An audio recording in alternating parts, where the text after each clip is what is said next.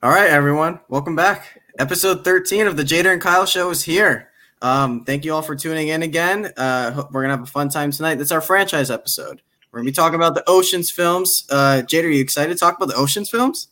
No, but we'll get to that later. How you been, man? I'm good, man. Working a lot, obviously. Ready for 4th of July weekend. Yeah. I got the kiddos all weekend, so that's gonna be a lot of fun. You sound excited. Yeah, I'm tired, dude. I'm super tired, and not only that, I told you my whole eye thing. I slept with my contacts on last night, and my eye's been killing me for the past 2 hours, man. It hurts. It looks like you got punched, man. Both eyes. It does, right? See, Yeah. It's killing me, man. And all this bright. I think this has happened before, which sucks because you would think I would have learned the first time. But about 10 years ago, I used to sleep with my contacts all the time. I really don't anymore. It's just last night. I thought the curfew was yesterday, so I ended up crashing at my aunt's house, and I didn't have my the little container to put the contacts, and I didn't have my glasses on me, so I had to sleep with my contacts. So I slept with them, and every bright light that I have, it's it literally shuts the eye, and it hurts. It sucks. So, well, you mentioned the curfew, and you live in Miami. We also got another guy who's going to be joining us today. Actually, let's do this right now. And Steve, I don't know if you know this is coming. Steve's in the chat right now. Here he is. Gilberto. Come on, where is he? Come on, Gilberto. Don't do this to me, man.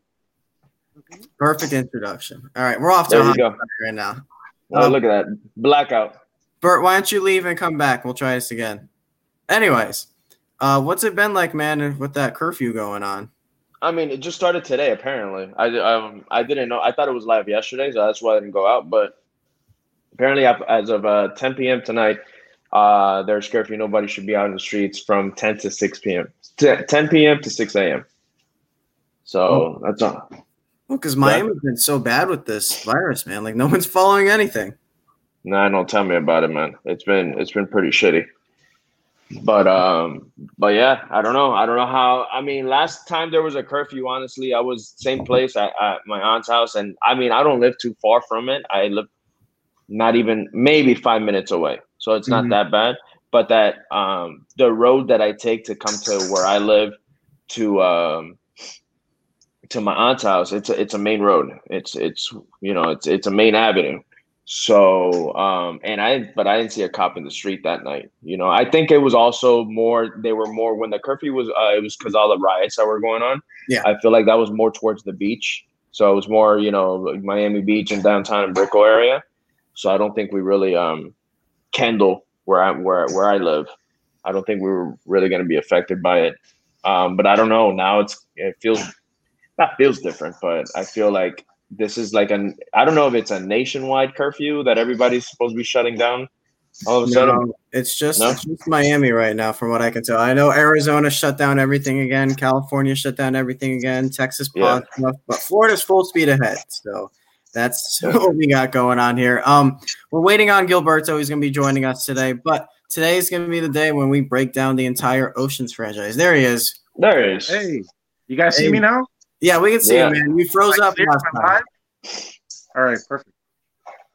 So, hello, everyone. Yeah, welcome back. Welcome to the show, Bert. It's good to have you for the first time. You excited to talk about Ocean's movies? Yes, I love these movies. This is fun. Love these. Jader's excited. Yeah, super. Yeah. Let's just get to it. Well, Bert, you want to introduce yourself to the audience for the audience who doesn't know who you are? Okay. Well, my name's actually not Bert, but Gilberto. I've been writing for Sin Sports Talk for about almost 4 years now, something like that. Been doing a lot of couple press interviews here and there, a lot of advanced screenings. I have a lot of not as much as Kyle, because Kyle is the true MVP of the site. But I have a pretty decent amount of reviews and articles and throwbacks on cinesportstalk.com. And it's been fun. I mean, it's really what I love doing. I love movies. Pretty much open to any genre except horror. Working on that. One of the best. One of the best. But yeah, man, it's been fun, and doing more of these shows, especially now during quarantine and stuff like that. Put on a mask, people, please. It's not a conspiracy. Please put on a mask. Yeah, it's really not that hard. But yeah, excited to talk about oceans. You wouldn't believe so I just started my new job, and we have customers come in all the time, and you wouldn't believe the people who just don't care at all. No mask. Yeah. They come in just, without a shirt on, or, they haven't washed their hair in 3 days. Like, it's just, I don't understand some people sometimes. So I don't know how it is for you guys at your job, but Bert, I was just talking to Jader about Miami, how you guys are under curfew now. Are you ready for that? How do you feel? I mean, I'm in Hollywood technically, but okay. I'm still, Florida, not California. Hollywood, Florida, yeah. Clarify that, dude. Yeah. But yeah, I mean, I just hope people take it seriously this time, because it's really getting to a point where it's getting ridiculous. Yeah. Because like at my job, I work up in Fort Lauderdale, so it's forced. So you have to put on a mask, gloves, whole 9 yards. So we're not taking any chances with that. It's going to be interesting in these next couple of weeks. Actually, I got a question for you, Kyle. How you said that people showing up, are you denying service when people don't come in? No, actually, we're not doing that right now. I mean, everyone who comes in has the equal opportunity to buy something, or we can help them with their issues, whatever it is. But it's just one of those things where you hope everyone's following the guidelines, and if they're not, you just got to take your precautions. Stand far away from them, use hand sanitizer. Just do the best you can, because right now our state's not helping us out, so we have to do it on our own. Yeah, well, that's the thing. We refuse service. We won't let you into. Yeah, we won't let you into the store if you don't have a mask on. We have the right to tell you to get the hell out. Yeah, nicely, obviously. We've had some people, obviously, but overall, people understand the 6 feet distant rule is what's usually the hard one to get people to follow. And it's true, because if you're trying to, obviously you're selling something, you can't be 6 feet away and telling them, hey, so yeah, like, you want to show them exactly what they're buying, not like, hey, take my word for it, I'm not going to add anything extra, Yep. So, but yeah. Well, let's get into it, guys. Ocean's franchise started back in 2000. Well, actually started back in the 1960s with the Rat Pack, who, Sinatra and all those famous guys, they jumped in and they did their own version of Ocean's 11. We didn't watch that because it's hard to find. We searched, we couldn't get to it. Honestly, we're more focused on these newer ones, the ones from this century. It's crazy. Yeah. I was actually going to text you if you had found it, because I really couldn't find it. No, they didn't have I couldn't find the original Ocean, so I was like, all right, whatever, it is what it is. Even they're ashamed of it. Yeah. I haven't seen it. I don't want to knock it because I really haven't seen it. Mm-hmm. It can be much worse than what the franchise is, but we'll get to that. So this is going to be fun because Jader's not a fan of this franchise. Bert is, and I'm kind of in the middle. I can see both sides. Yeah. But let's start off. 2001, Ocean's 11 comes out, and Steven Soderbergh assembles what might be. I think we should have this discussion right away. Is this the best assembled cast in any movie in Hollywood history, as far as like big names? It's up there. The argument can definitely be had, because I was thinking this. So I'm gonna get ahead of myself already. Even though we already said as I was watching this film, these films, I was thinking of how much I love the first one, because I love Ocean's 11. I think Ocean's 11 is so great. And then I was thinking the same, where I was like, man, this is a great ensemble cast. Everyone just works so great together. The chemistry between Brad Pitt and George Clooney, out of this world. Yeah. Out of this world. And even at the end, towards the ending of the film, when they're including more Matt Damon with the Clooney and with the Danny Ocean and the Rusty character, I think all that works perfect. Now, I feel like they dropped the ball. Like what happened from 1 to 2, but we will get there. Was the biggest thing for me, because I'm like, you have a cast of aces, and I I don't even want to talk about 12 right now. So I'm sorry. We're focusing on 11. Let's focus on the good one right now. Ocean's 11. I think this is such a terrific film. Like it's the heist genre. It's we just from Cinesports talk heists, top 10 bank heists, which should be coming soon. And you have films like Inside. You're chopping in and out. I don't know if it's just me or Bert. Did you hear him? Because I heard a little bit too. Yeah, it was choppy. Can you hear me? Now you sound good. Now you sound good. Yeah. Very good. Yeah. Okay, cool.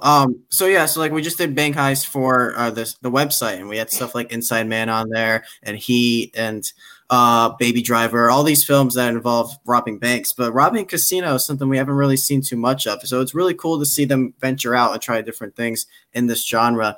So now we get Ocean's 11 robbing a casino, and this makes you want to go to Vegas. I don't know how you guys felt, but it makes me want to go to Vegas and experience the casino atmosphere and lifestyle again. And to have George Clooney and Brad Pitt and Matt Damon and Don Cheadle and Casey Affleck and Scott Conn and all these people leading the way, it's just like it's so much of a fun experience. And I can't even imagine what it's like to write this film, to come up with all the different mechanics you got to think of in order to rob a casino. It's so interesting. But Bert, what stands out to you when you watch this film?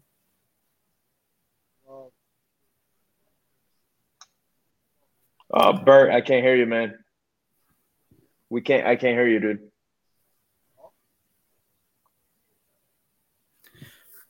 Can you hear him? No, I can't hear him. Yeah, man, Bert. I can't hear you, Bucks. I can hear you guys. There you hear me? Now, hey, welcome back. No, sorry. But yeah, 11. For me, it's hard to say what a perfect movie is, but I can argue that 11 is almost perfect. Okay. The way that the characters interact, the timing of the movie too, because that's one thing that you notice in this franchise. Because Clooney wasn't Clooney yet, really.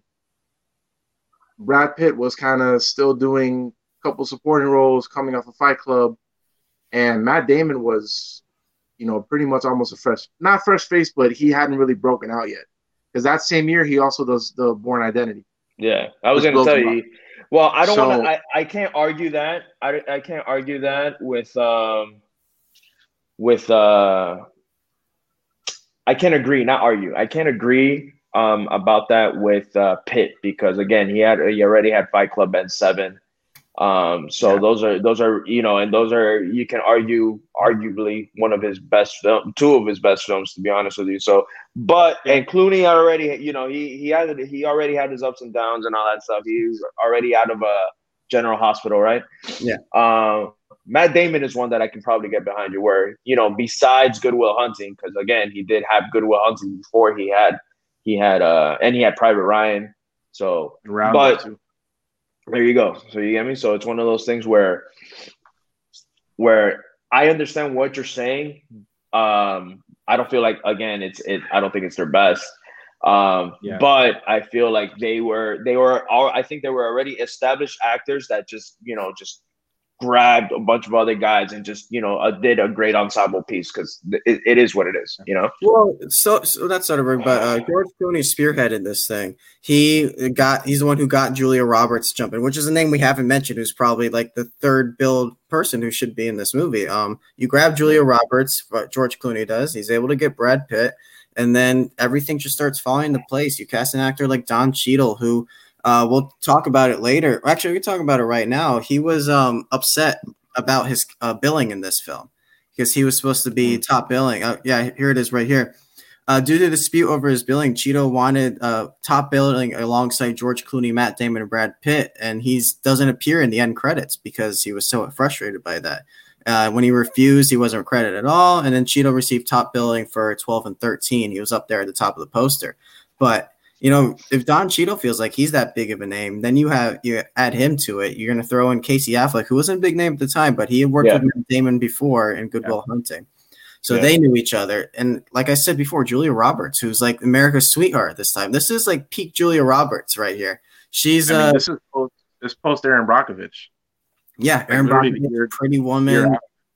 This is her, I don't know, it's not her peak, but We'll get to that part eventually. But so with this franchise coming in, a heist film's always fun for everybody, right? I mean, you have to. It's kind of hard to not make a heist film fun, even if everything falls apart and doesn't make sense. If they pull it off, it's still a ton of fun to watch. And I think this film pulls it off as good, if not better, than any other heist film that's really ever done it. Like Bert said, he thinks it's a perfect movie. I wouldn't go that far, but I think it's definitely one of those films that's infinitely rewatchable.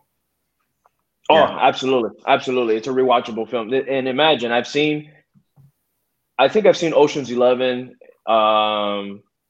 over 15 times easily. And with 12 and 13, this was my second time each. Like, okay. I saw, yeah. So, but more on 11, because this is the one, honestly, I'm probably not going to talk a lot about the other two because it's just, I'll just probably have counter arguments or whatever. But with 11, when you said it was a perfect film, there's only one thing for me that kind of takes it away from being a perfect film, and it's Scott Caan's character with Affleck, where they're everywhere and people don't notice that they're in the hotel, and they're literally, they're with Saul, and then they're doing the case thing and they forget the key. Besides that, and it's not them that I have an issue with. It's more how do these guys, if Benedict is Benedict the way that he is, and he sees and knows everything that's going on in the casino, how does he not notice these guys literally with the balloons? Like the balloon incident alone, I would have been like, all right, fine, that happened. And then I would have remembered those guys, and they were always together in different suits and, different costumes and all that. That's the only thing for me where I'm like, how did these guys not get noticed? That's probably the only thing that I can tell you why this isn't a perfect film for me. But it's so damn rewatchable and so damn good that you can argue that, but that's the only con I think I have on this film. Is that a pun right there? Huh? Yeah. Is that a pun right there? Yeah, there you go. I see what you did. Two people I think we should bring up are people that aren't with us anymore. We just lost Carl Reiner this week, which, it's very sad to think about that. We were watching these films leading up to it, and all of a sudden Carl Reiner passes away, and it's like front and center in my TV right now. And it sucks because this guy's a legend in the comedy universe. Then. But to go to 98 is pretty significant. But in this film, specifically Ocean's 11, I think he's the heart of the film. And I think Soderbergh recognized that, because that ending scene where they're all standing against the fountain and they start leaving one by one. Carl Reiner is the last one there, and he just has that smile of pure joy on his face. And that makes the film for me. So I really love what Carl Reiner brings, and he brings it every single scene he's in. He's not in a lot of scenes, but he brings it, man. Oh, he was great. No, and the scene that always cracks me up, and it does not matter. Kyle, I just sent you that picture. I want you to look on the left. I wouldn't send it to you, Gil, because you're on your phone, so you wouldn't be able to see it. But look at the picture to the far left, dude. Yeah, Bernie Mac too. That's the one we should bring up. It's a picture of the ensemble, and it's Carl Reiner sitting down, and Bernie Mac has his hands over him. So I thought that was crazy when I saw it. When I was watching them, I was looking through pictures yesterday. I was like, holy shit. That scene that always kills me is when he's watching TV and Russ tells him to turn down the TV, and he goes, I turn it off when I feel, and he goes, Saw, and he goes, okay, and I don't know why that scene always kills me, and I know it's coming. There's two scenes that always make me crack up. It's that one, and when Yen is in the bolt, and he's stuck, and they blow it, and they finally gets unstuck, and they blow it, and he goes, "Where the fuck you been?" Like, kills me, bro. That oh yeah, dude. Oh my god, that scene kills me every time. But go ahead. No, what I want to say is with Carl Reiner, so Steven Soderbergh wanted the cast to really bond with each other and get to know each other well, which apparently by all accounts this was the most fun movie to make. So when they bonded, all they did was gather around Carl Reiner, just listen to him tell stories from his time when he was super popular back then, and just would love him.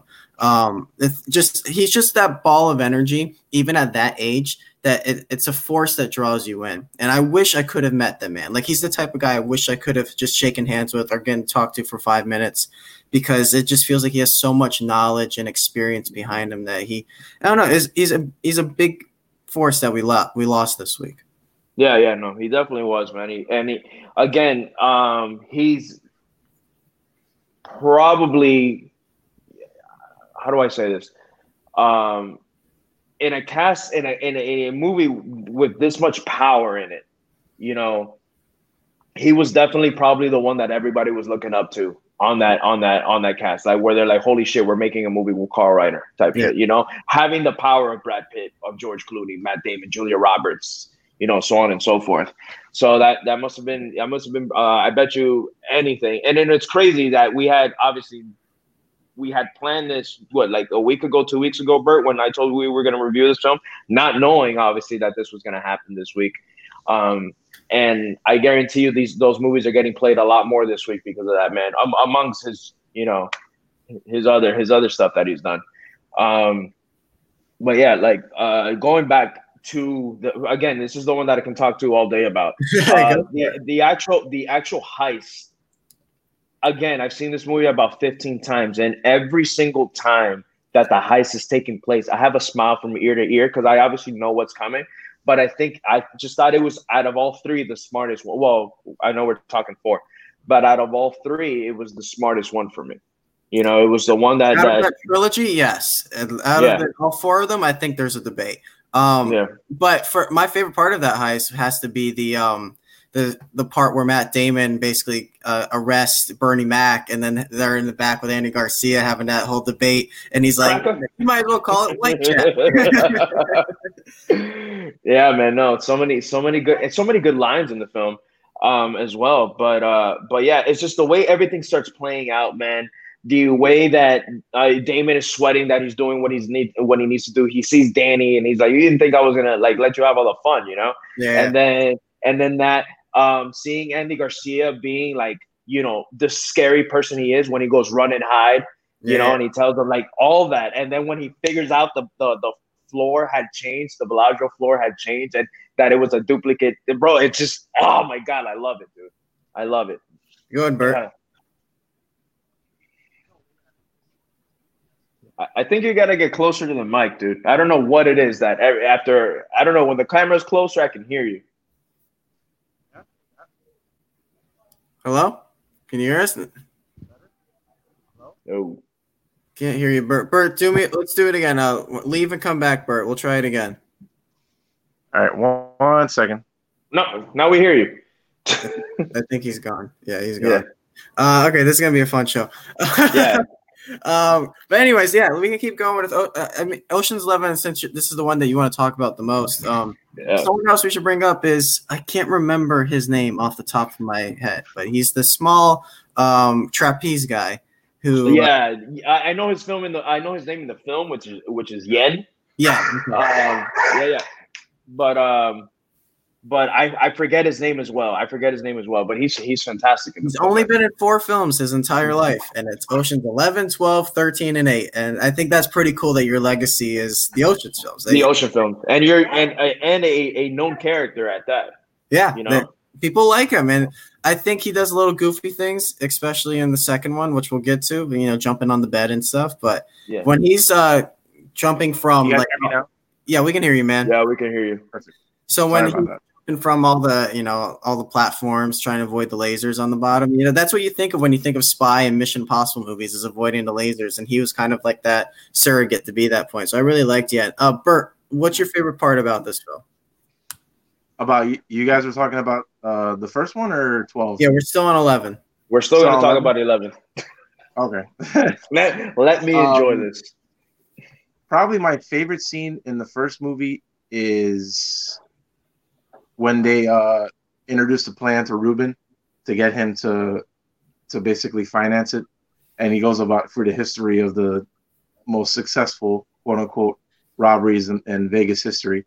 Yeah. And just the way, you know, I know you guys said that Carl Reiner was the heart of the movie, but, you know, Ruben, when we go to the third one, he's Yeah. You know, very much. Oh, he's of course. I agree with you 100% on that. I mean, he's just, you know, great. Just to, you know, these movies have so much quick lines of dialogue that kind of go over your head if you're not paying attention.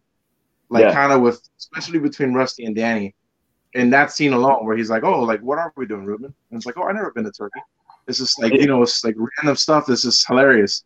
Yeah. But yeah, it's probably my favorite scene overall. Another one I like is the poker scene where you get the TV stars of that time cameo with Topher Grace and Josh. Yeah, Topher Grace. Yeah, you had Shane West. Where Rusty was up to at the time. Yeah. And also another one I like is the where Frank is getting the vans from the car salesman, and he does the whole like handshake thing. Yeah. This is like this. Oh, it's like, do you moisturize? It's like aloe vera. That whole thing is hilarious. Yeah. For me, Jader, I have a deep. Go ahead, man. No. Go ahead. Okay. All right, I got a deep cut schmodown question for you. All right. Why do you do this to me, man? All right, here you go. So when Elliot Gould's talking about the 3 heists that failed, the third one is a guy running out of there with the money in his hand, and a famous song is playing in the background. Oh my god, dude! It's a famous song that won an Oscar. Oh, I know it.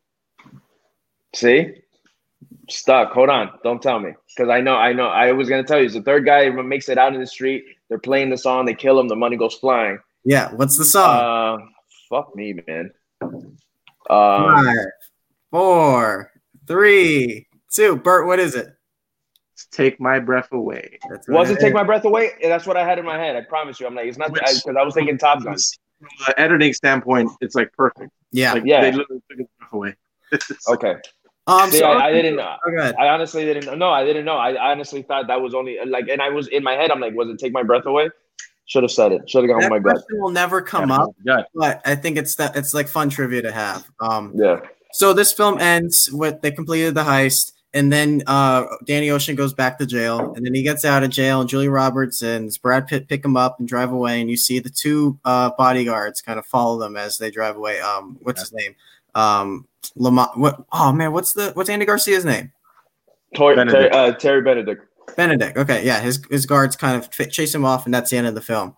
Cut to 3 years later. We're gonna do it. We're gonna go straight into Ocean's 12.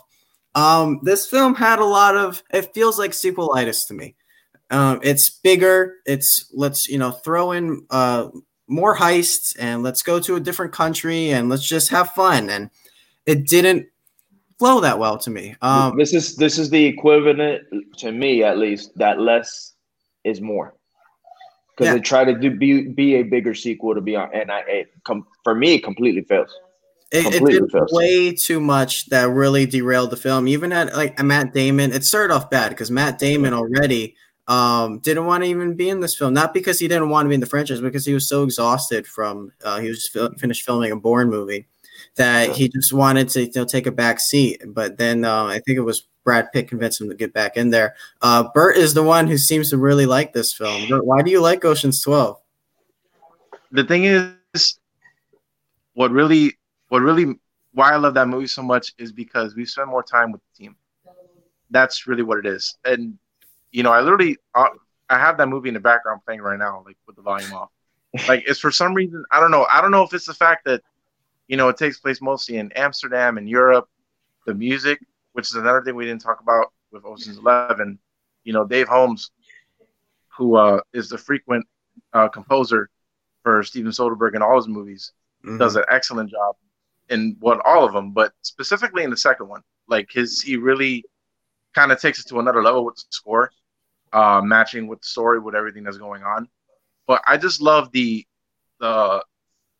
fake out in terms of the actual job that they're doing in that movie compared to the first one, because even with the first time you watch it, you don't really see it coming, because it literally builds up to the point where it's like, wow, these guys, they tried to do this, didn't work, they have a deadline, they're not going to make it, what the hell's going to happen? And then you find out they get out of it, and with the other characters, I can see, like what you said, Jader, that definitely this probably should have been a little more of a less is more kind of a movie. But I mean, I almost go back to it as much as Ocean's 11. Like, usually when I watch one, I watch the other one right away, because I just like I said, like and also too, I think it depends on you. It depends on who you love more between the two main characters. If you like Rusty more in the first movie, yeah, that's what I'm saying. If you like Rusty more, you're gonna like this movie.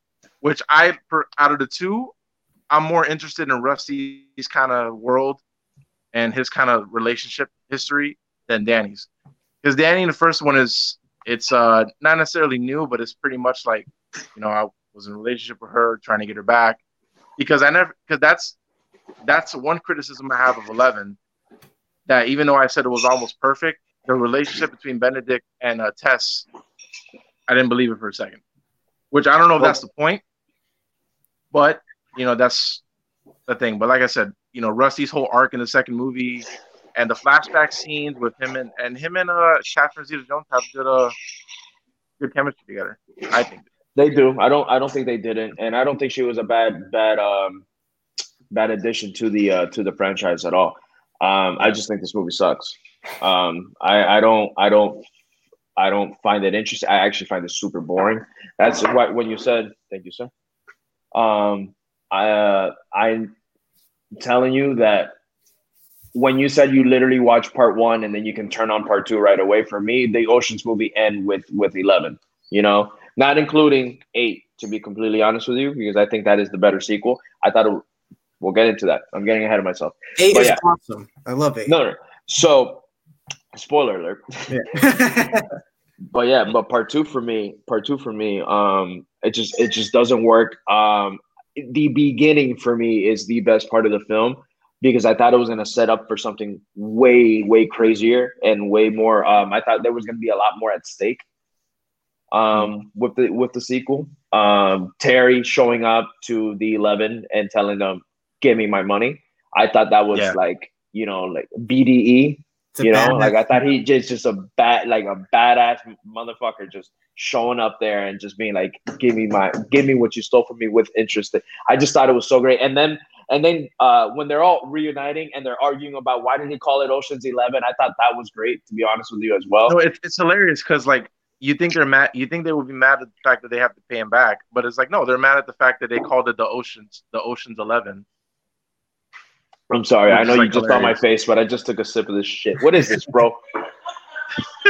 Oh my god! I'm just trying a couple angles right now. Yeah, no, I see it.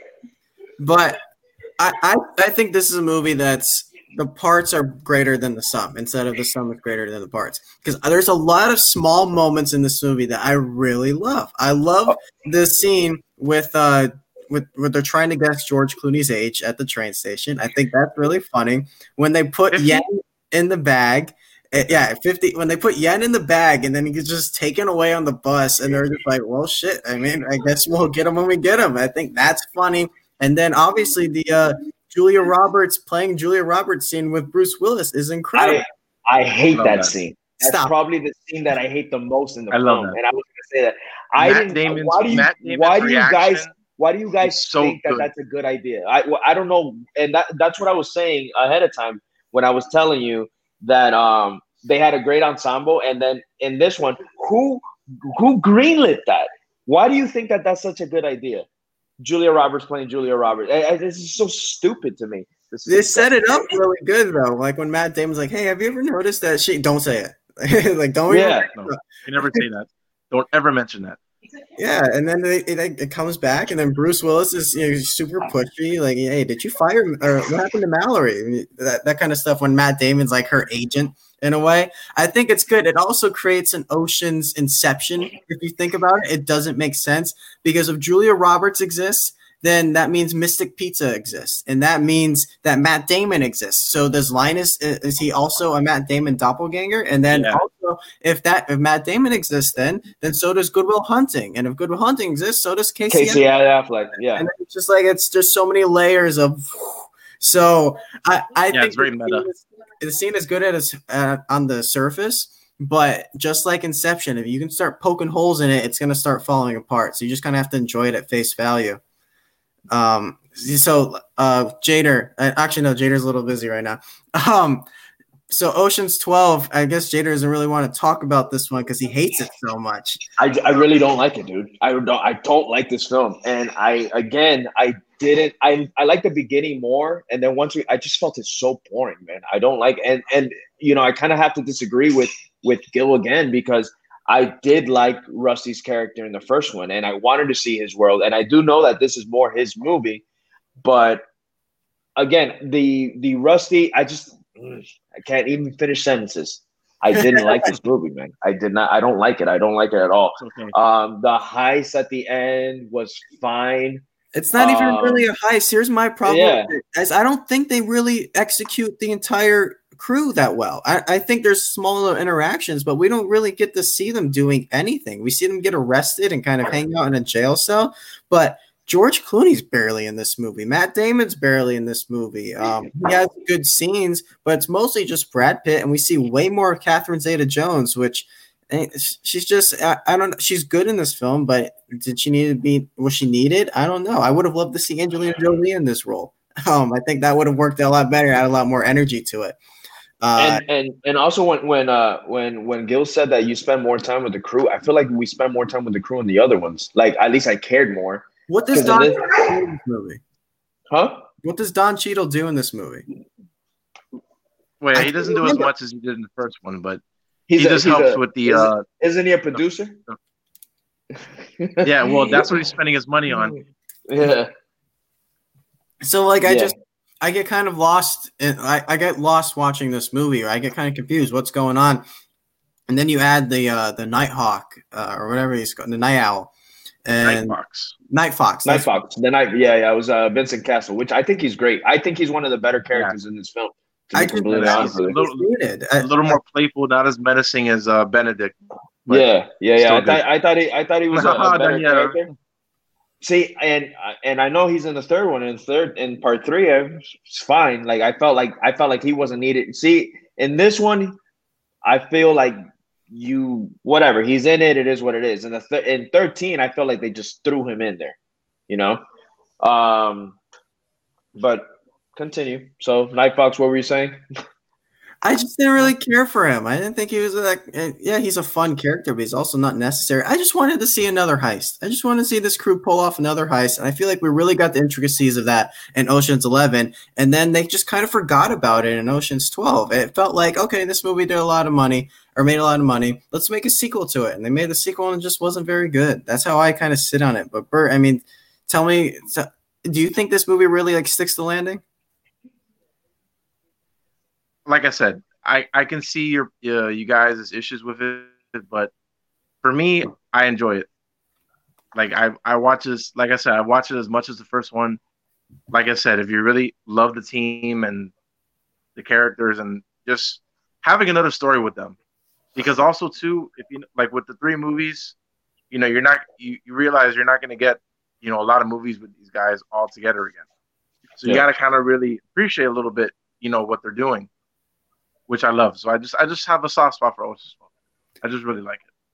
So this one kind of ends with fun, and we kind of go our separate ways, and then we get to Ocean's 13 in 2007, 3 years later, and most of the crew returns. There's no Julia Roberts, but we add ourselves an Al Pacino, and I think that's a great addition to this cast, although underused, which I feel like they didn't really get to allow Al Pacino to unleash his full Al Pacino. Because he was at that time already where he's yelling and everything, and it's that's a lot of fun in these films. And to be fair, he's been yelling since like Dog Day Afternoon in Scarface, dude. So yeah, but it was really like the heat when they unleashed him. Yeah. Willie Bank. Oh yeah, Willie Bank. That's a great name for a heist film. For a bank manager, his name is Willie Bank. Yes, Willie Bank, or a casino manager.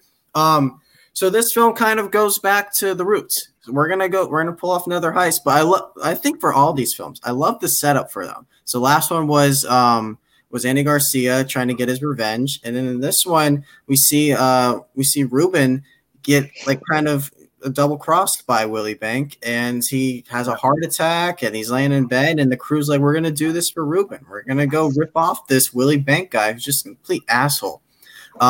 So I really like how they set this thing up. But Jader, you say you don't like this franchise, and I feel like you like Ocean's 8. So what's wrong with Ocean's 13? there's nothing too wrong with Ocean's 13. It was the better. I just thought it was way better than I remembered it, because I remember me telling, like, when I would talk about the Ocean's franchise, I would say, hey, I just don't like 12. Today, when I saw 13, I just, again, I was not as invested, man. Like, I like when I'm watching a movie and I'm sitting down and I'm focused. You know, if I have to pick up my phone and I'm like surfing through Facebook or whatever, I'm just not as invested. You know, and I felt like I did that with 13 today. I feel like again, it's not that I hate it. I like that they went back to the root. I like the motive. I like that Ruben had a heart attack. I like that, you know, Pacino basically fucked him. And he was like, you know, when he was talking about the desks and all that, where they were like, oh, one that the manager desk and the other, he goes, no, there's just going to be one. You're out. And then they mentioned the Sinatra handshake and all that. And then he goes, you know, screw it or whatever. You shook Sinatra's hand. Yeah. So I thought all that was super, super dope. I'm sorry for the noise, guys. But yeah, he give me a second. Sorry. Continue. No problem. Bert, you're a big fan of this franchise, man. What do you like about Ocean's 13?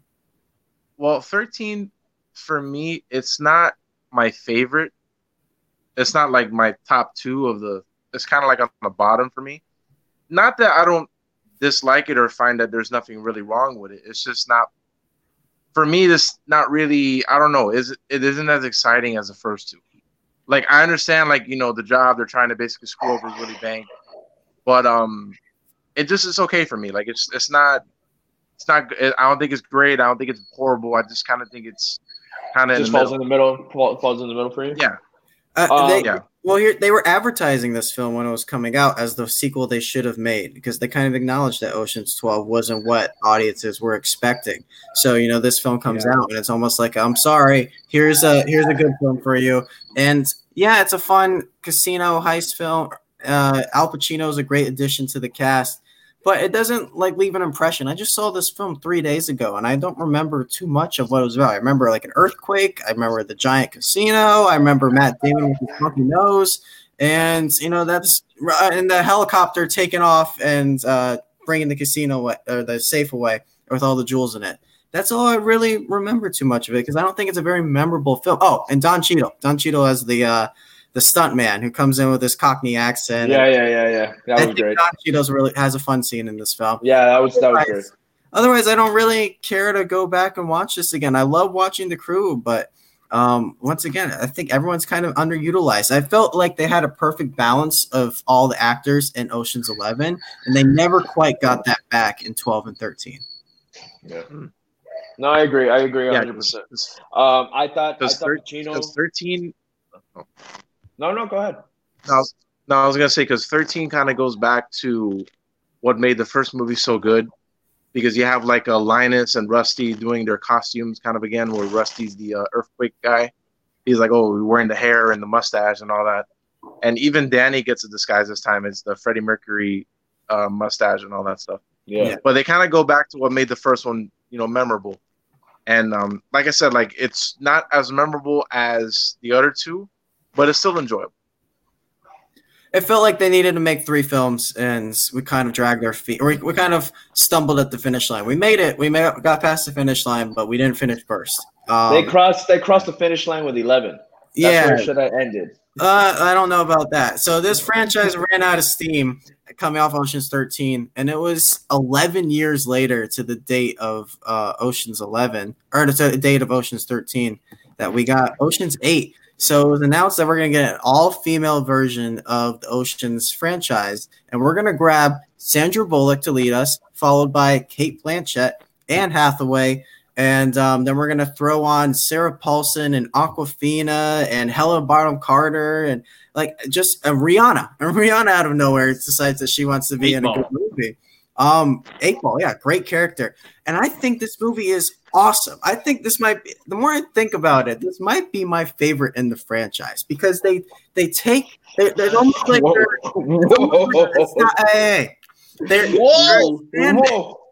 oh, don't give me this, that this film is bad. This film's great. No, it's not bad. They're breathing new life into the franchise, though, because we're not just seeing the same crew that got tired. We're trying something different. Now Danny Ocean's got a sister that he never really mentioned, which is, kind of frustrating. And Danny Ocean's supposedly dead in this. But Sandra Bullock is great. She feels like she's part of the Ocean family. And she gets out of jail. The film starts just like Ocean's 11 does, with Clooney doing his parole hearing, and now Sandra Bullock's at her parole hearing. That was a nice little callback. That's callback to the first. How do you get the female version of a George Clooney, Brad Pitt dynamic? We're gonna have Sandra Bullock and Cate Blanchett. That's an awesome back and forth right there, and I really like the twist of what we see later in the film. That Anne Hathaway decides she wants to be a part of this heist, and the entire time as you're watching the heist, you think she's getting conned. She's the one that's going to get robbed, yeah, and then she jumps right back in and is a part of this heist. So I really love this film. I've seen it like 4 times now since it's been out. I think it's very rewatchable. Like the open up with Sandra Bullock going to that makeup store, and she just grabs stuff off the counters and then puts it on the counter, and she's like, "I'd like to return these things." And she's like, "Well, where's your receipt?" "I don't have one." "Well, we need your receipt." "Fine, I'll just take them." And she walks out with all that makeup, and then she secures herself a hotel room. I don't know. I just think this film is, very, very entertaining. I think we lost Bert, so Jader, I kind of want to let you jump in here. How do you feel about Ocean's 8? Now, after watching these two, it's fantastic. It's literally the second best in the franchise. I didn't feel that way for some reason when I first saw it. It's not that I hated it or anything like that, but I didn't find anything. When you said breath of fresh air, I didn't see anything too new besides an all-female cast. I did like crazy enough, man. I loved Rihanna in this film. I thought her character was fantastic. Yeah, she was so great in this film. Obviously, Blanchett being the Rusty. Bully being obviously, well, she is Ocean.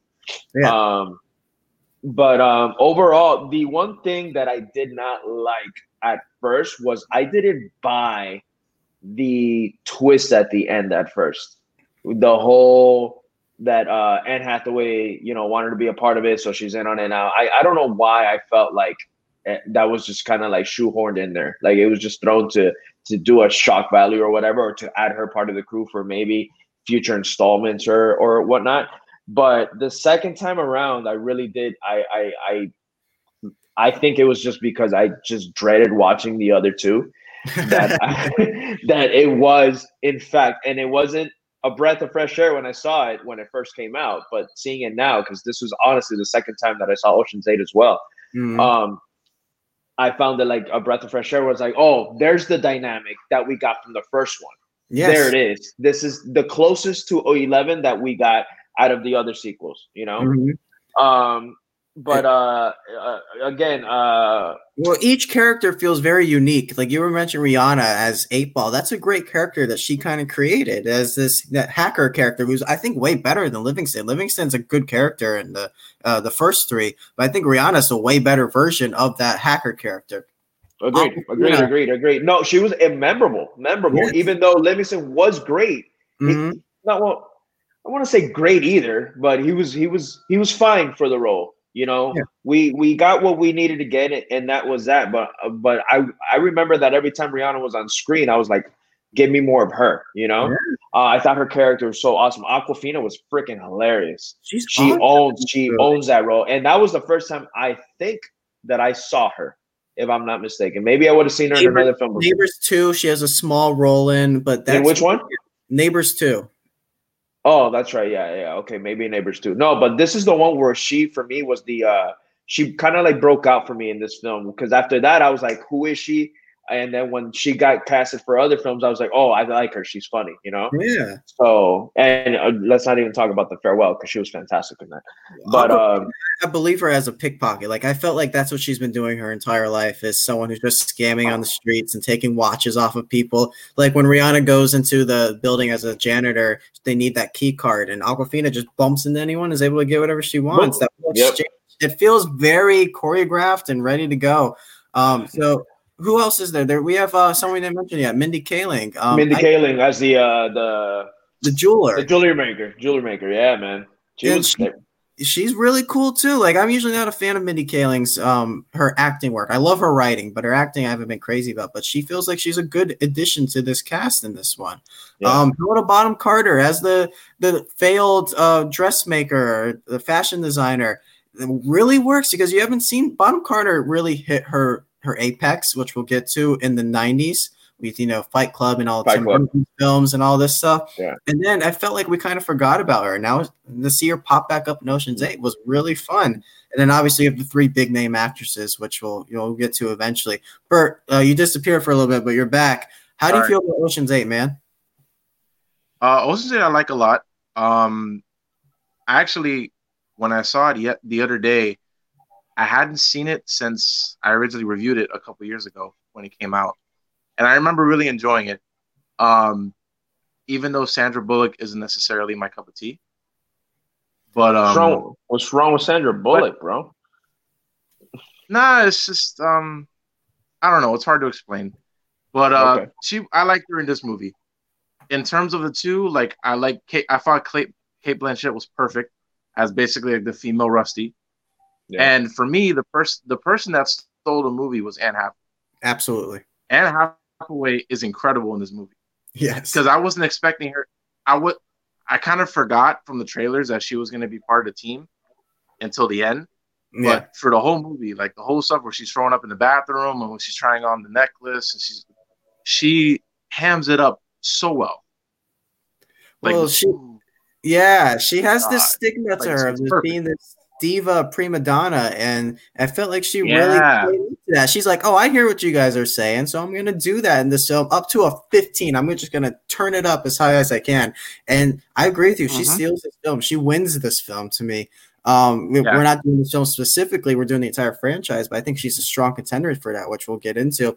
She's the one that I'm always looking at. And then when she's finally part of the crew and she goes back to Claude Beckett's apartment to tie him down with the handcuffs, and she's like, you want to play a card game, and is doing all this extreme overacting, but it's for the character. It just works really well. So I'm glad she took a risk in doing this, and she almost didn't, which we'll get to in casting what ifs. So I think Ocean's 8 is I really want a sequel to this film. I don't know about you guys. I want an Ocean's 9. I want to see Danny Ocean not be dead, because he's totally not dead. He's definitely alive. I want to see. I was almost a brother and sister, a little team up heist. Yeah, I can definitely get behind that. We can get an 8, 9, and 10. I swear, at the end of the movie, I thought that he was going to show up. I was waiting for it. I was just like, he's not dead. He's still here.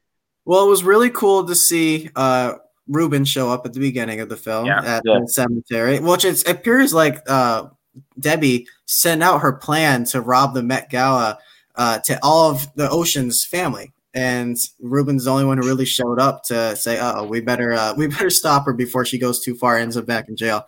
And then we see what's his name again? Yin. Yeah. Bro, that was watching that in the theater.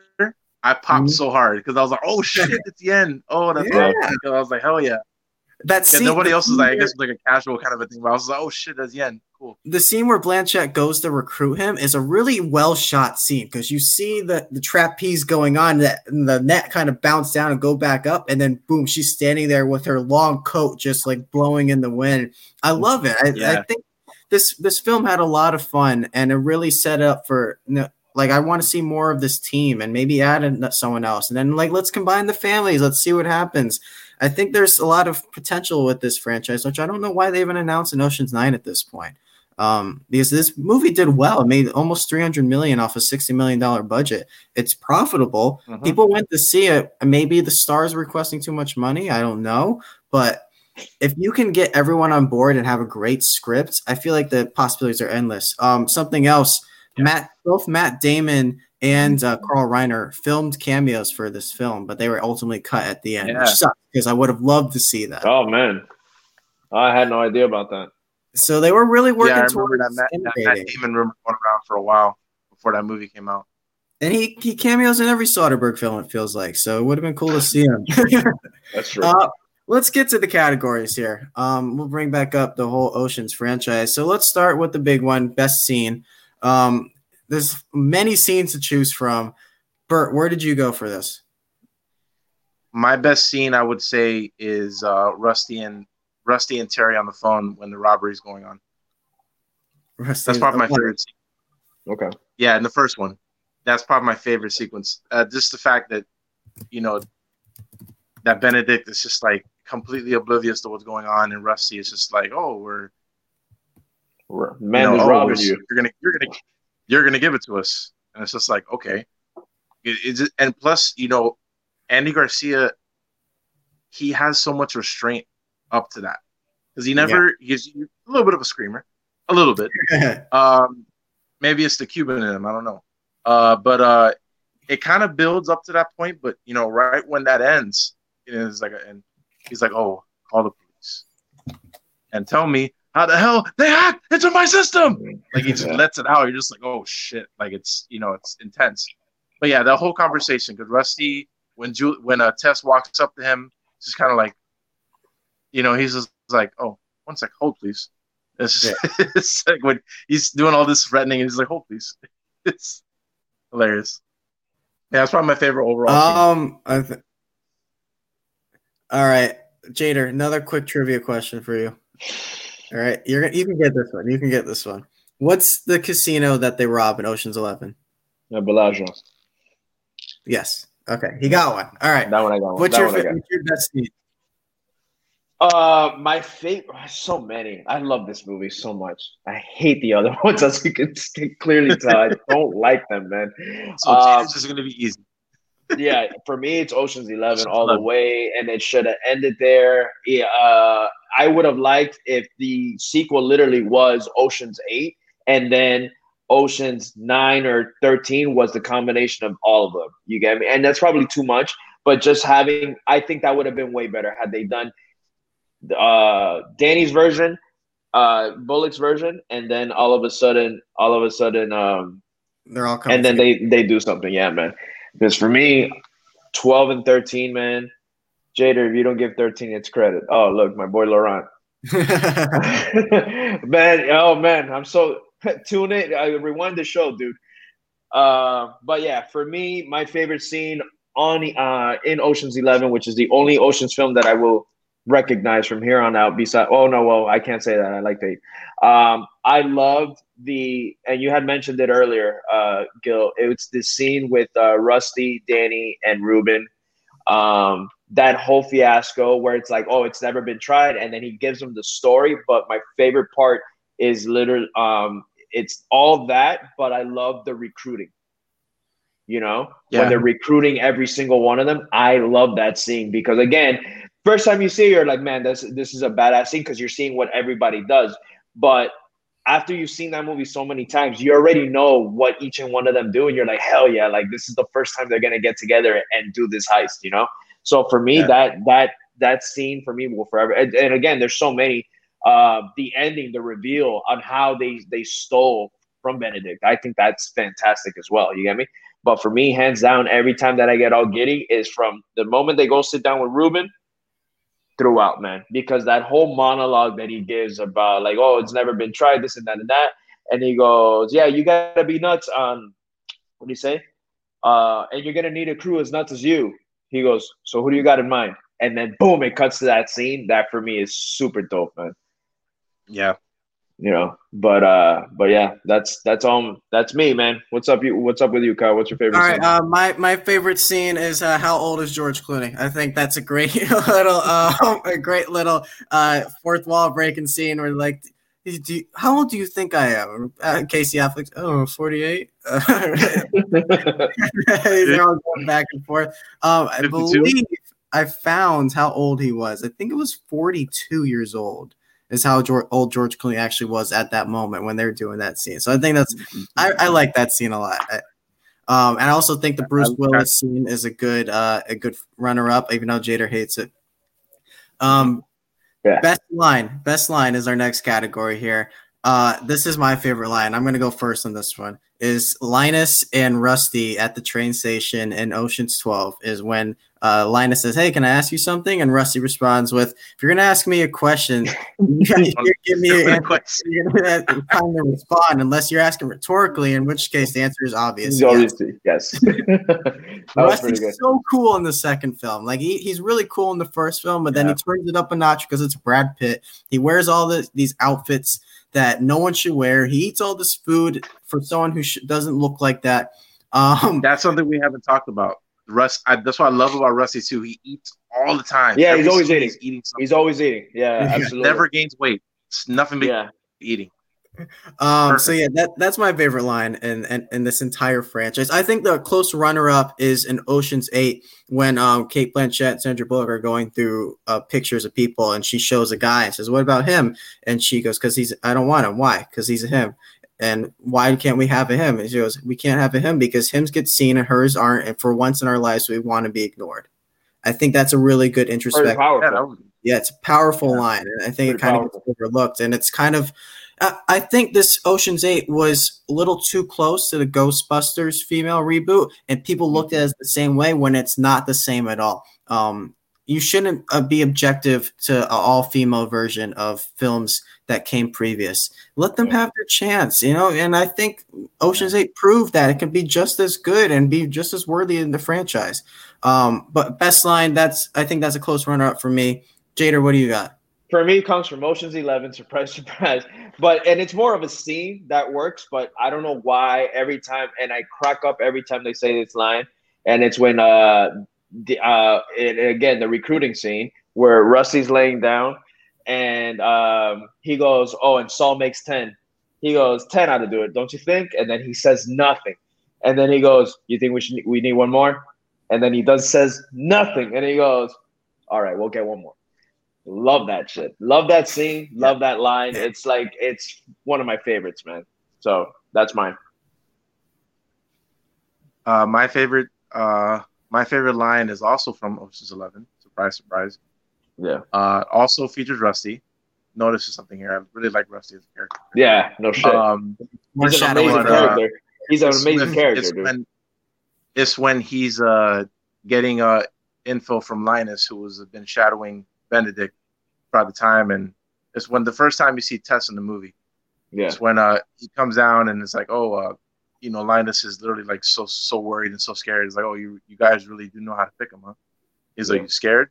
He's like, "Are you suicidal?" And then Rusty's like, "Only in the morning." Only in the morning. So it tells you so much about him. Yes, I love that. Just his delivery. So good.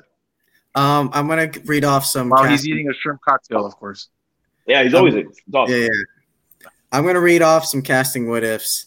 Get ready for this, guys. Like so many casting what ifs. All right. First, Bruce Willis was originally cast as Danny Ocean, but then ultimately ended up passing and giving it to George Clooney. That completely different movie. If Bruce Willis and Danny Ocean, completely different movie, and then obviously you see Bruce Willis in Ocean's 12 to kind of make up for it. But I'm so glad he did not do this film because George Clooney is he is Danny Ocean to me. Twice, Mark Wahlberg was originally supposed to be Linus, which is another completely different. Well, I guess they're both Boston guys, and Boston. I think it's funny you get to see the showdown in The Departed years later. But in 2004. When Matt Damon was ready to pass on this film because he was so exhausted from Bourne, they were ready to give it to Mark Wahlberg again. And then Damon ultimately ended up saying, "Oh, no, please." He came back and he did Ocean's 12 and 13. But I think Mark Wahlberg also, Bruce Willis, Mark Wahlberg film with Brad Pitt in it is a completely different film on the top. Luke and Owen Wilson were almost in Casey Affleck and Scott Cahn's part. But then they ultimately ended up having to pass to go do the Royal Tenenbaums, which Danny Glover also had to do that. He turned down Frank to go do Royal Tenenbaums instead also. So another completely different film right there. I think Luke and Owen Wilson would have been really fun as the two brothers. Just not as turned up to a 12 as those guys. I honestly think that would have worked, man. Yeah. Like in all true Soderbergh style and all that, I think that would have worked absolutely. Kyle, did you see who else was going to be originally were going to be the twins? I have one more coming up. Actually, two right now. Okay. The Coen brothers. Coen brothers are almost going to be the twins. That would have been crazy. How would that have even worked? Like they're not actors, they're directors and writers. I don't know. That would have been a weird little insert there. Let's go to Ewan McGregor and Lenny James were both considered for the role of Basher. I think that's completely different casting right there. Here's a big one. Yeah. Johnny Depp was originally in the role of Linus. Oh, yeah. And then something happened where they had to switch him out. I can see Mark Wahlberg in the role more than Johnny Depp, like way more than Johnny Depp. Even though this is 2001 Johnny Depp. This is pre-Pirates, dude. This is pre-Pirates. So, well, I mean, it's not that I can't see Johnny Depp, it's I can't see Mark Wahlberg. Because the character of Linus is just so. It's really more with Matt Damon, because Matt Damon does such a good job of playing weird, insecure, kind of quiet characters. Yeah. That that I feel like if Mark Wahlberg was going to play Linus, it would be completely different. Yeah, but I don't think it would work because Linus has to be that kind of insecure, quiet, kind of weird guy in the first movie and kind of grows into what he becomes later. But I don't think Wahlberg would have worked in that the way Damon did. Got a couple more here. Ray Fiennes was in consideration for an unspecified role. I think it would have been for Andy Garcia's role, which I think he would have worked. He could have worked on that. Yeah, if it was for Benedict, yeah. Two guys were considered for Saul in Carl Reiner's part. Alan Arkin and Don Rickles both would have been amazing in this. Yeah, I was gonna tell you. I was gonna say if it's a Saul, I was gonna tell you because I see Alan Arkin. Yeah. When you see Saul's character, you get me. But I'm glad it went to Carl Reiner. I mean, he did a fantastic job. He's one of my favorite characters in the franchise. He's actually whenever he was on a scene on 12 and 13, I was focused. You get me? So he's one of the better characters in the show. So I can actually get that. But if you tell me Alan Arkin's going to be in it, same thing. They both work. Totally down. I got two for Ocean's 8. Elizabeth Banks was originally approached for an unspecified role. I don't know who she would have played, but I think probably Sarah Paulson's role, I feel like. But I think she would have been great as part of the team. And then finally, the big one. Anne Hathaway was not the first choice to play Daphne Kluger. She was actually this actress was actually offered the role and accepted the role at first, but had to turn it down. Jennifer Lawrence took the role of Daphne Kluger, but then scheduling conflicts with Silver Linings Playbook came up, and she passed. I love Jennifer Lawrence as an actress. I think she's very strong and underrated at this point. But Anne Hathaway is Daphne Kluger. She knew what to do with this character, and I just think Lawrence wouldn't have done the same. Yeah, I agree. I don't think she would have been able to pull that off. So that's casting what ifs. Let's go on to the Mahershala Ali Award for Best Sharpshooter. So this is the character who is only not in too many scenes, but in the scenes they're in, they leave a huge impact. Jader, you go first, man. Who's your Mahershala Ali Award winner? This is supporting, not cameo, right? Yeah. Okay, so come back to me, bro. Let's say you got a couple nominees.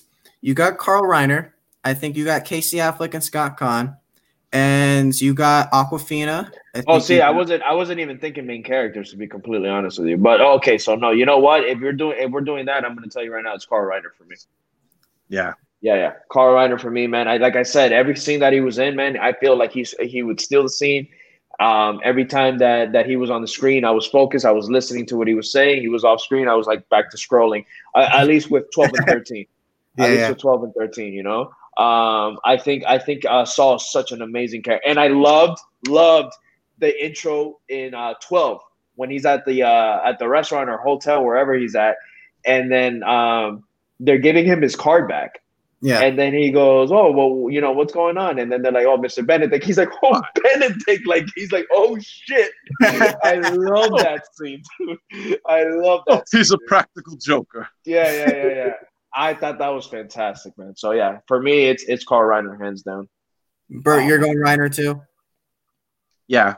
It's just in the first one, really, because his part is one of the bigger integral parts in the whole scheme.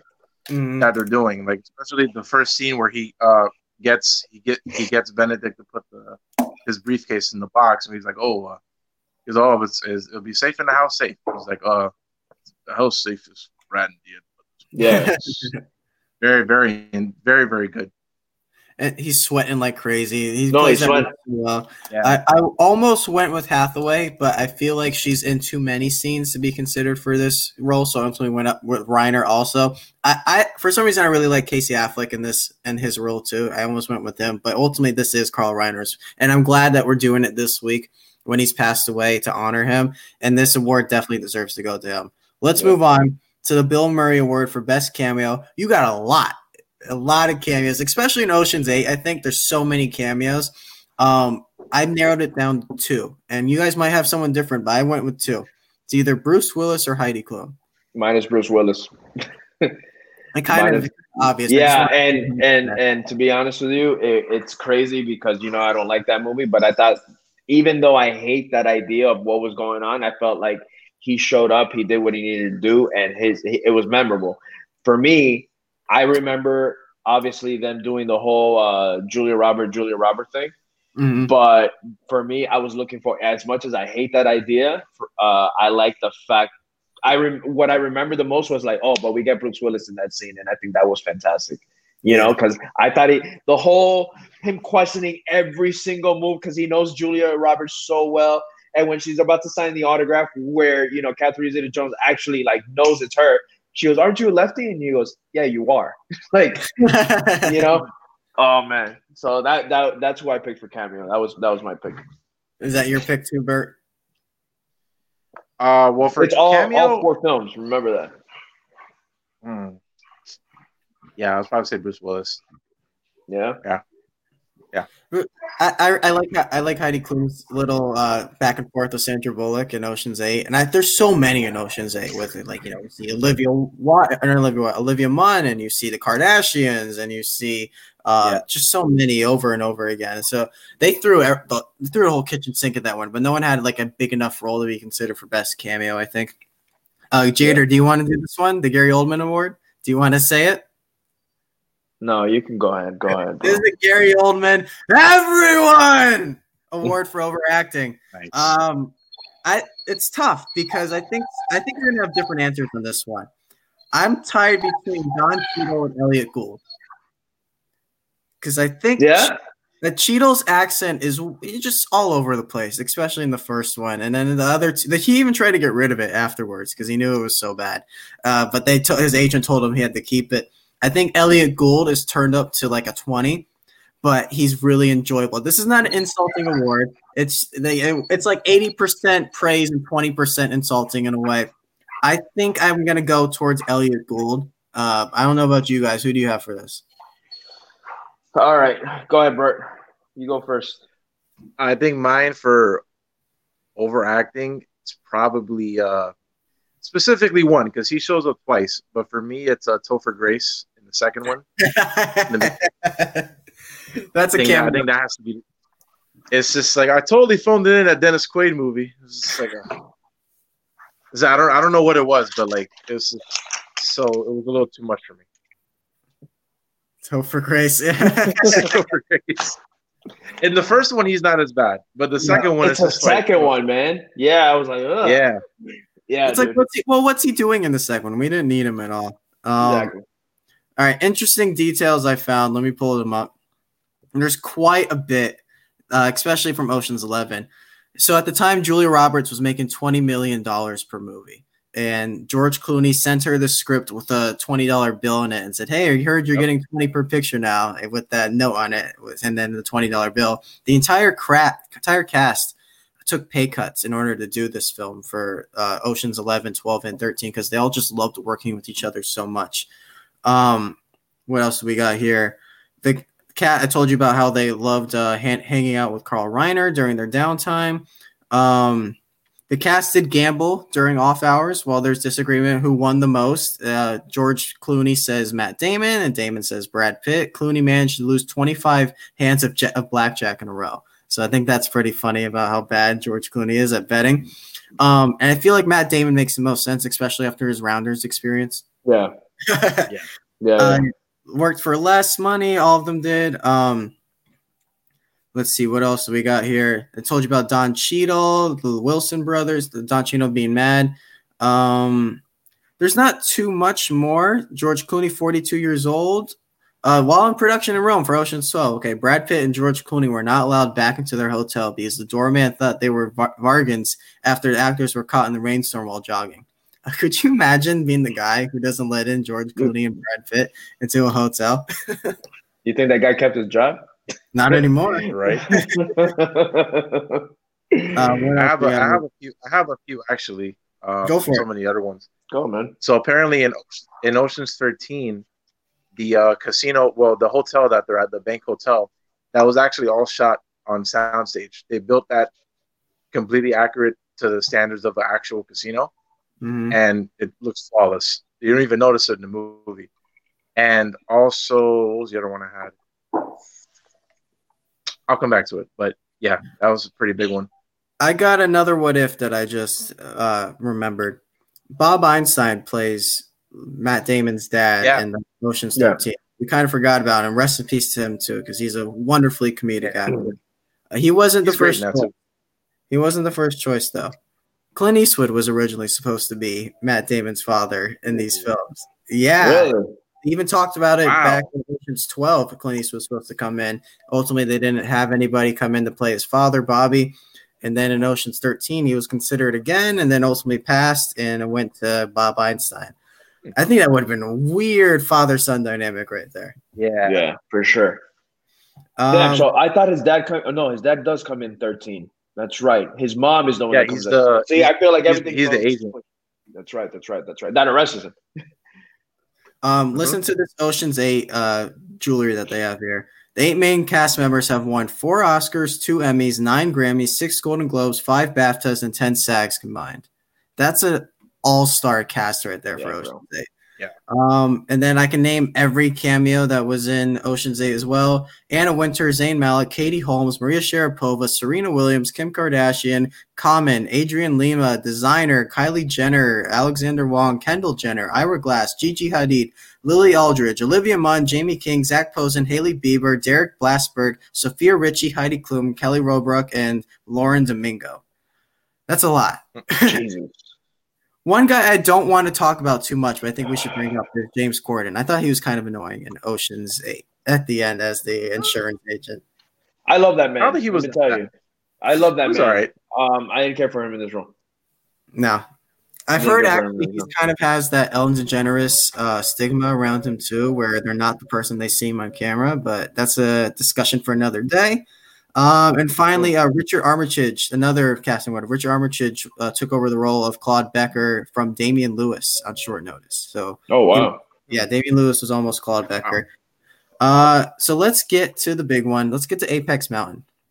Is this anyone's Apex Mountain in any of these films? As I think Soderbergh is the one that's definitely this is his Apex. Yeah, that was my pick for Apex. It was Soderbergh. I love a lot of his films, but nothing even like remotely close to Ocean's 11 for me. He has a lot of solid movies. Don't get me wrong, but for me, this is his best film. Yeah, nobody else's, to be completely honest with you. It's not Damon's best film. It's not Clooney's best film. It's not Brad Pitt's best film. It's not even Elliot Gould's best role, because I love him as Jack Geller. Yeah, bro. That for me is his best role, dude. But here's the thing, Apex. It might be. Oh no, not even. I was gonna say maybe Topher Grace's best role, because I hate him, but I loved him in Black Klansman. So here's the thing, Jader. Though Apex isn't precisely your best movie. It's like the peak of your career where you can really do whatever you want, and it's like the height of your powers. I think we can have a discussion about George Clooney. Here's why: his roles get better from here, acting wise, but he is George Clooney, the highest paid actor in Hollywood after this film. This film is what gets him there. Ocean's 11, 12, and 13. They get him there. They lead to Michael Clayton, to Up in the Air, to The Descendants, to Ides of March, all these films where he's really able to Oh Brother? He did Oh Brother after this as well, right? Yeah, Hail Caesar. Yeah. Like, even though that's not a good movie, this guy is doing whatever he wants. I think he's working up towards Ocean's 11 at the beginning of his career, hits his peak, and is able to do whatever he wants from here on out, all the way down. I think Clooney is someone we can have a discussion about. I don't know what you guys think. You can. I'm still going to stick to Soderbergh. But you can't have that argument. I wouldn't argue with you if you tell me you pick Clooney. To be honest with you, Bert, what do you think?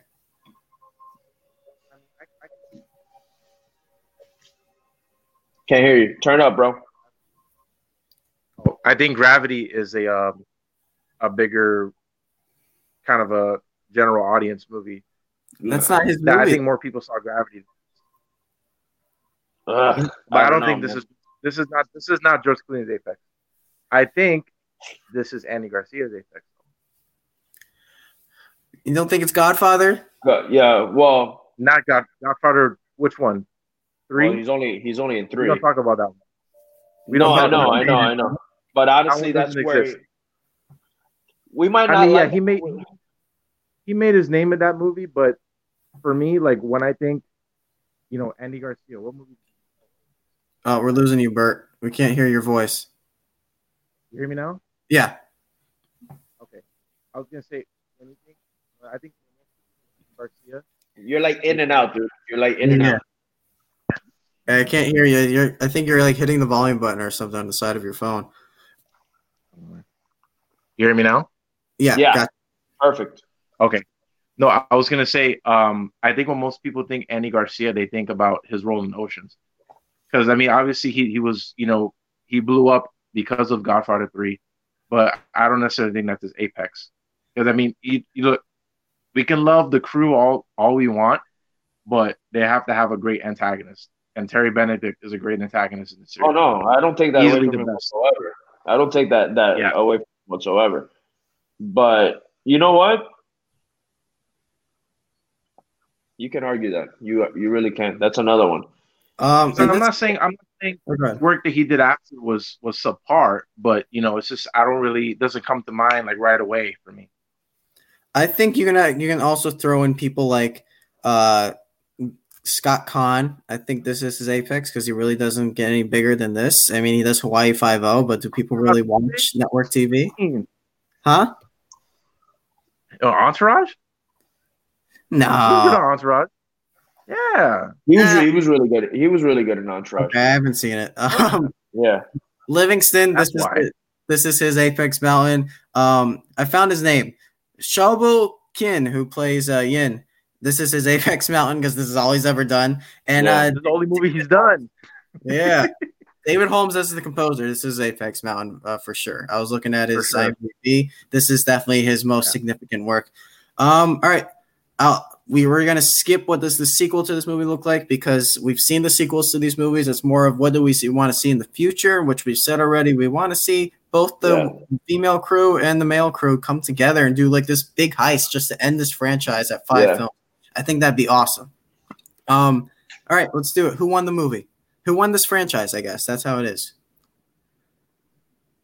Is it I think you have 3. It's either Soderbergh, Clooney, Pitt, and if we want to throw in one of the females, I think we throw in Hathaway. But it's just, I think those are your 4. Oh my God. It's not Soderbergh for me, and the only reason why is because he directed the other 2 that suck. So I can't give him that award. I felt like Clooney and Rusty's character were very consistent throughout the film, as much as I didn't like the films, but their characters stayed on par. And if I'm going to pick favorites, then I'm going to go Brad Pitt over Danny Ocean, even though Danny Ocean, I just liked everything about, I loved the character of Danny Ocean. But Pitt's one-liners and his just everything about him, man. He's just a cool motherfucker. So for me, Brad Pitt won the movie. Anne Hathaway did awesome, like I said. But as much as I know both of you agree that she stole the movie,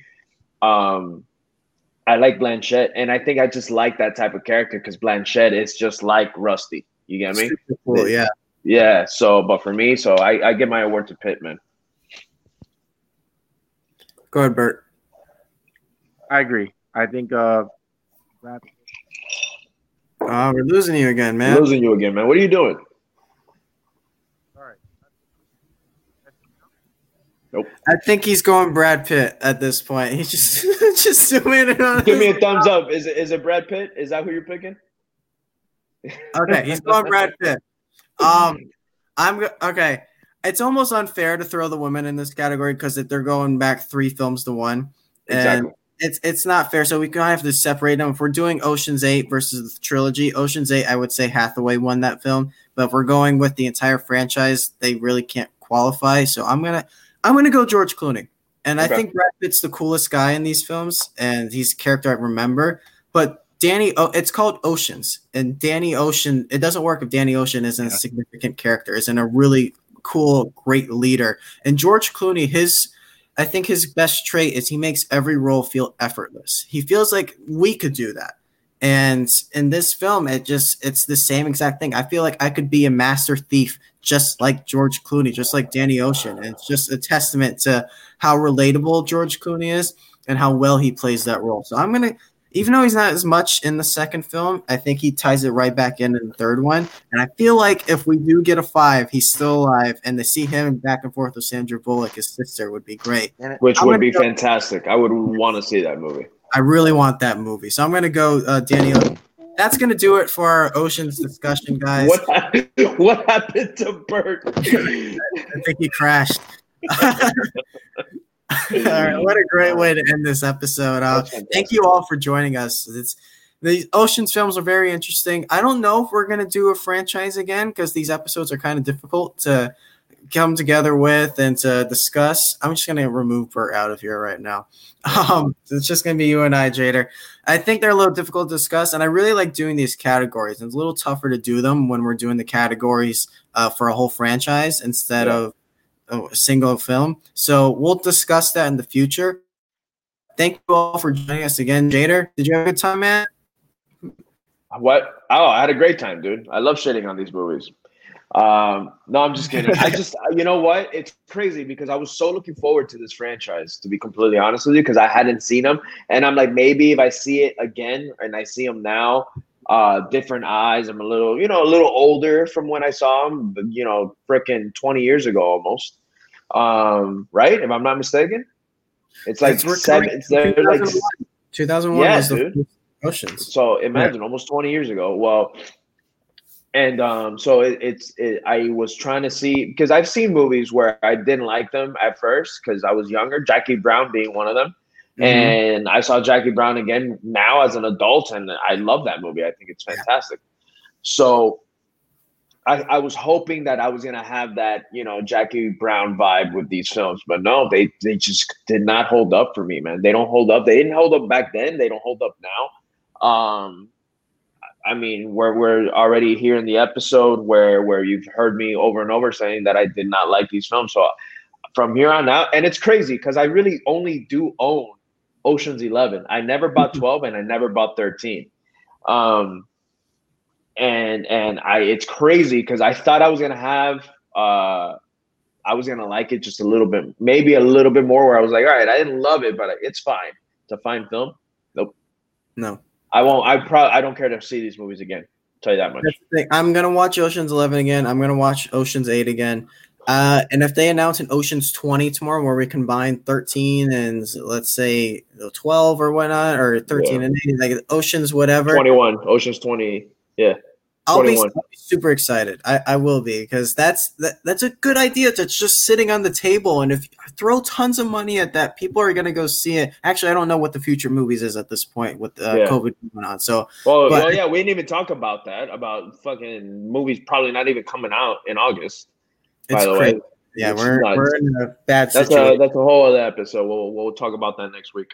But thank you all again for joining us. Thank you to Bert for being a part of this episode, even though he was in and out a couple times. We're happy to have you, Bert. So thank you again. And next as always, week's episode, it's going to be great. Just tune in, next guys. week, you want to say it now? We can tease it. Yeah, we can tease it a little bit. We're going to be reviewing. My birthday's in next week. Well, it's on Monday, but we don't record Mondays. We record Friday. So it's the weekend right before my birthday. So Kyle thought we should review one of my favorite films that we haven't talked about yet.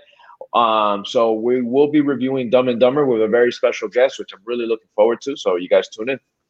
Check it out, guys. It's gonna be it's a big guest. It's a big get for us, and it's gonna be a fun episode. So please tune in to say happy birthday to Jader, and we'll see what happens. We're gonna have a good time. So thank you all for joining us. We'll see you next week with another edition of the Jader and Kyle Show. Later.